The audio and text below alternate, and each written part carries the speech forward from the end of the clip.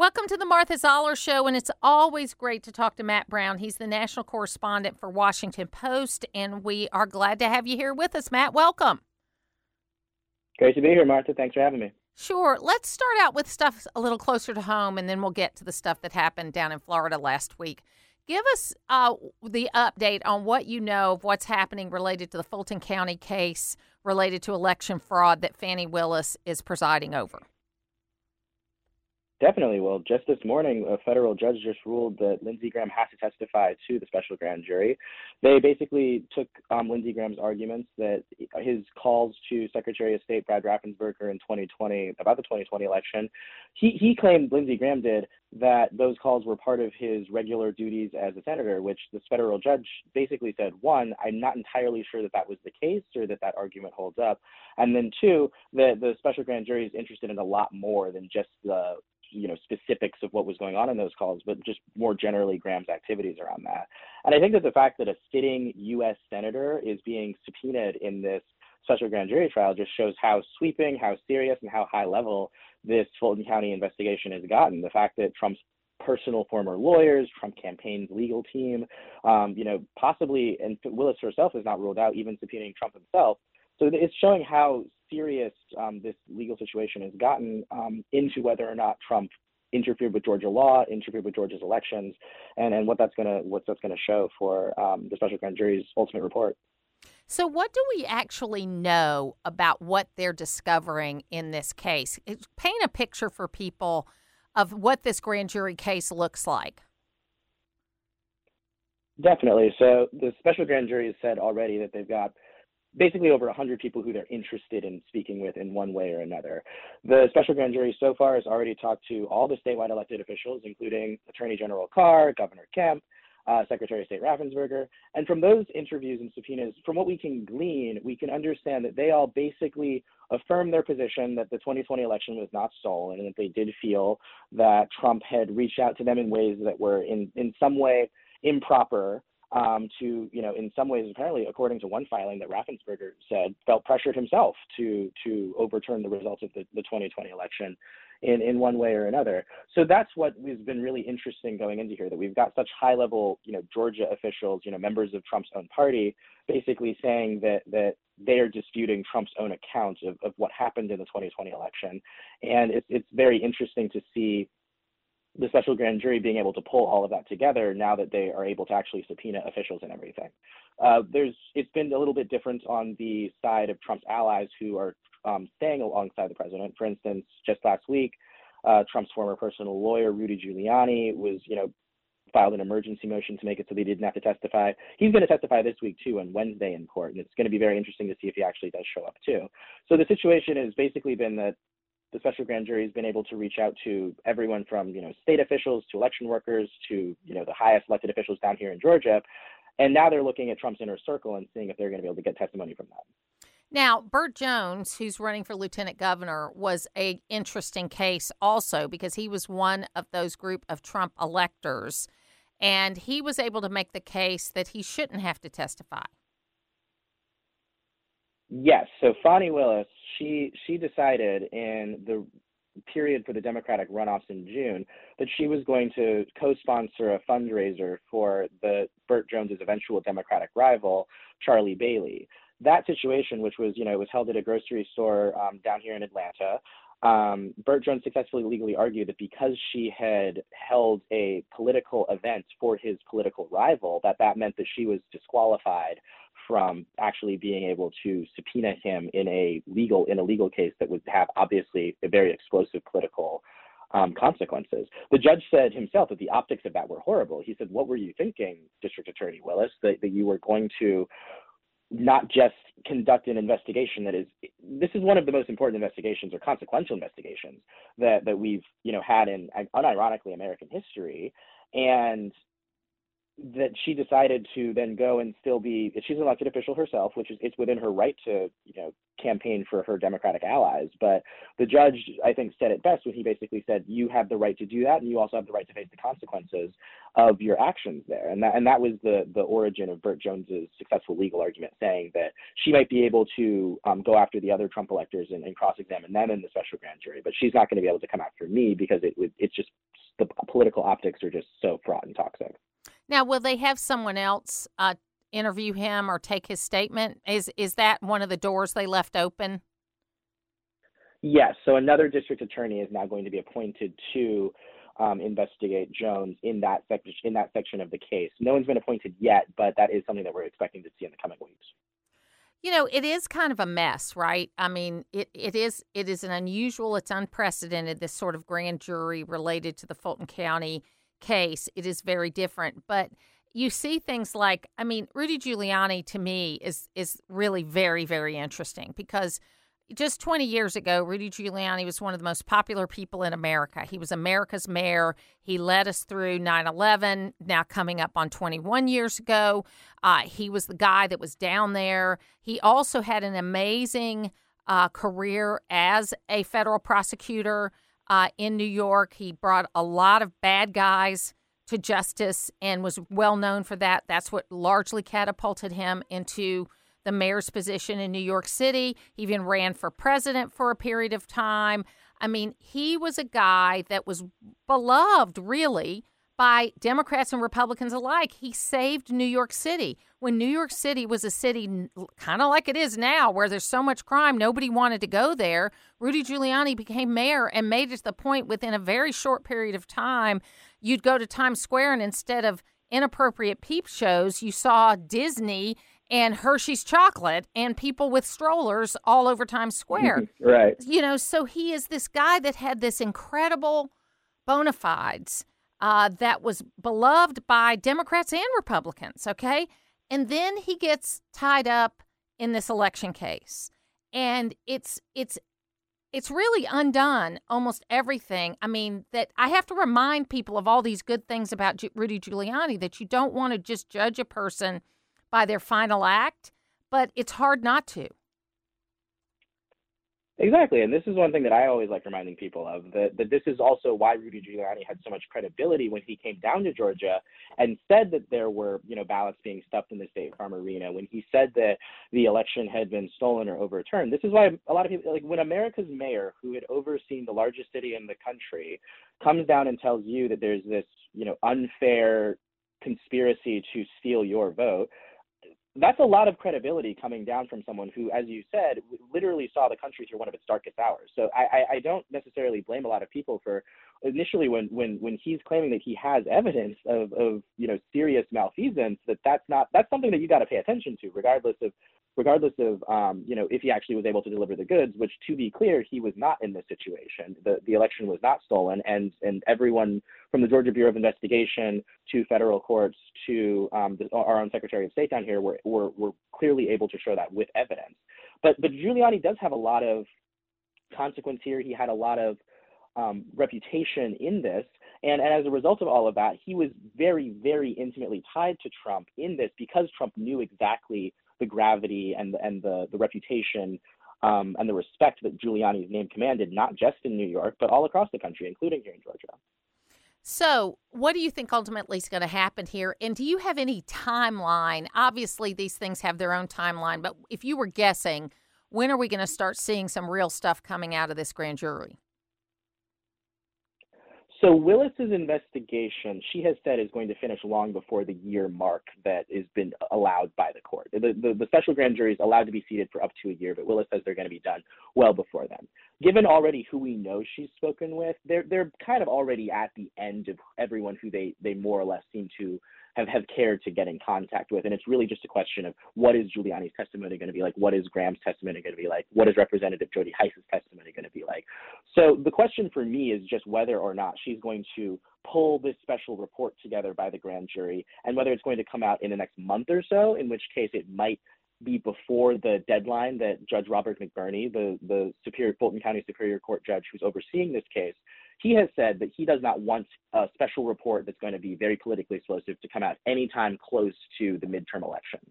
So if it comes out, in late September or sometime in October, he said, I don't want any October surprises coming out of my courtroom. So if that's the case, then we're not going to really see the full report and the full consequences of this until potentially late November or December, when it would be still consequential, but it wouldn't necessarily affect the outcome of the midterm elections. Yeah, I mean, I think there's a lot of people saying this or that thing is going to affect the midterm election, but I think what we're seeing is that, and much like in 1992, it is going to be about the economy. And while these little things may move a few voters one way or another, and even some of these big things may move a few voters one way or another, I think the number one thing is going to be, I think there's two things. One, the economy and how people feel about it. And two, how parents feel about their children being in school and what their role there is. I think those are the things that are going to move voters the most.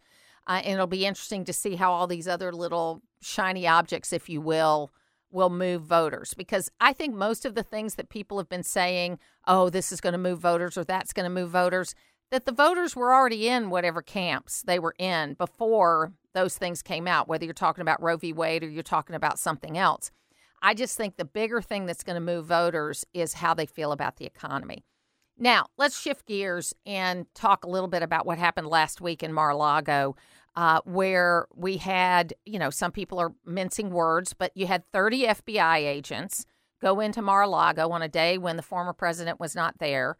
As I understand it, and you can correct me if I'm wrong, there had been some meetings with the former president in June, not too long ago, where a lot of documents were taken out of Mar A Lago, and that this raid, I'm calling it a raid because I think if you got 30 agents, that's a raid. They come in and they have taken additional things. So tell us what we know so far.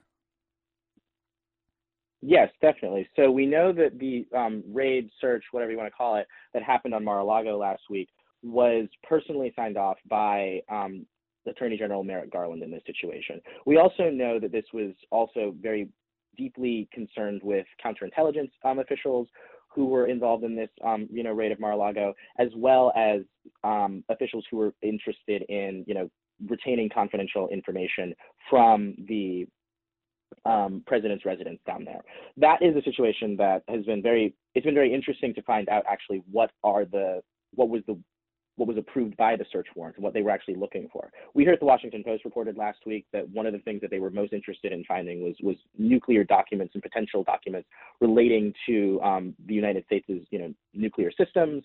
That was one of the major impetuses for the actual full-on raid of Mar A Lago. As you said, there were conversations that were had with top counterintelligence officials and top other officials in the DOJ that Trump had with them in the weeks and months prior to this search warrant of Mar A Lago. Those conversations, basically, it seems to us from our reporting that the DOJ basically did not believe that Trump's lawyers were being entirely truthful with them about what was being kept, how secure it was being kept, and what the National Archives had actually been able to retrieve. And because of that, and because they then determined that there was confidential or secret information that was still at Mar A Lago, they then invoked the Espionage Act to issue this search warrant of the premises and recover what we now know to be 11 to 13 boxes of information. So we're talking to Matt Brown, who is the national correspondent for the Washington Post. He is based in Georgia, and we do appreciate him being with us today. And we're talking a little bit now about the Mar A Lago search, raid, whatever you want to call it. I just still can't help but thinking that, number one, this could have been handled with subpoenas, number one. Number two, I have never seen something that could galvanize Republicans as quickly as the two factions of Republicans that were out there. They're all united on this. There's a whole lot of independents that think this was an overstep, and there are even some Democrats that think this is an overstep. What are you hearing? Yeah, absolutely. So I think that you're very correct there that people were talking all summer about, Trump's star is fading. Here in Georgia, Kemp and Raffensperger survived without his endorsement. That's ignoring the fact that, Burt Jones and Herschel Walker and these other candidates were backed by Trump here in the state. But people were basically saying maybe Trump doesn't have as much influence over the Republican Party as he used to. And then stuff like this happens where it really does rally people around, no matter who you are in the GOP. It really does show that even his most ardent potential rivals for the presidency in 2024 are now really having to rally around him because he has again become a martyr and a unique figure in the Republican Party, because as you said, this isn't even related to the January 6th investigations that we thought the DOJ was going after. This is related to just documents.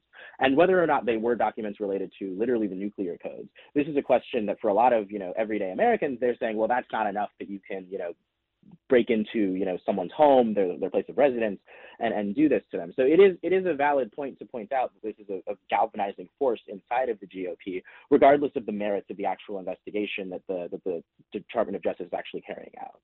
When the Washington Post first reported that this might have something to do with nuclear secrets, I don't know if they actually used the terminology nuclear codes, but I couldn't help but think that if we have nuclear codes printed out on documents that are in boxes somewhere, we have bigger problems in the 21st century than whether President Trump took a few boxes he shouldn't have taken. Yes, we did not say nuclear codes, and we were very clear about that. Like our sources, and this is to my folks on the national security teams, but our sources says nuclear documents to be clear. But it was. But you saw saw the social media that was talking about nuclear codes, and I was saying to myself, Lord have mercy, if we're still printing out stuff, then we got bigger problems than we thought we had. And it's the president's nuclear football is not off of, it's not paper run. No, that's right. That's absolutely right. And he still doesn't have it with him. I do find it really, really interesting, though, that Merrick Garland came out and really didn't say much. I mean, he came out and gave, a 3-minute statement, but he was correcting wrong reporting. I mean, in the first 72 to 84 hours after something like this happens, you get a lot of inaccurate reporting, right?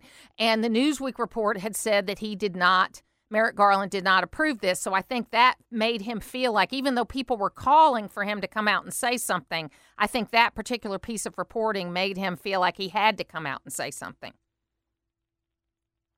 Yeah, 100%. No, this is an incredibly, ironically, you could say like thermonuclear, political development that we're dealing with in the country. And this has obviously led to, threats against FBI officials, which is another thing that Garland talked about. It's led to, conspiracy theories about like, oh, well, what were they really after? And obviously, folks on the left are, coming up with the most maximalist conspiracy theory possible about what did they find? Oh God, like, Trump was, selling the nuclear codes and all this stuff. And then you've got, folks on the right obviously rallying around the former president. So this is an incredibly fraught situation, both legally for the Department of Justice and politically just for the country.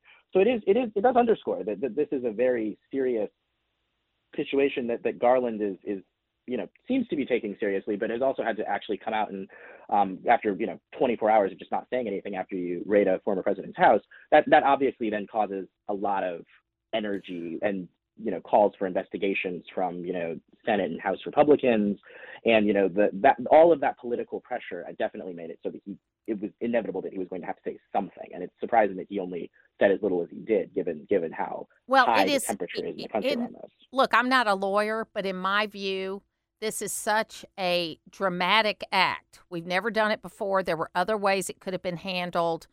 I understand that Merrick Garland made the decision, but there's one of two choices for him. He's either got to have enough there to charge the president, and then we'll know more about what it is, or he may have to resign over this. This is a really, and I'm not calling for his resignation. I'm just saying this is a big thing. This is like Watergate type level decisions, all right? I have been comparing where we are right now, Matt, to the 1970s, because in the 1970s, we had a president that left under controversial circumstances. Then we had a one-term president, which we don't know if this is going to be a one-term president or not, that was kind of weak and that oversaw inflation, problems with other countries, people leaving the cities, and lots of violence, which sounds similar to now. And then what happened next was this sort of leader came out. And in the case of the 1970s, it was Ronald Reagan. I don't know who it's going to be, but we did not get the level of leadership I think we deserved under President Trump and what we expected. And we're not getting the level of leadership from President Biden, in my view.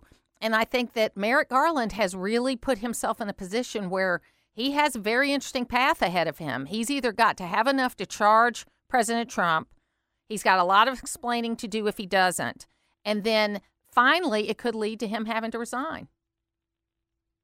That is, definitely potential on the horizon. I'm very curious to see who the 21st century Ronald Reagan is going to be.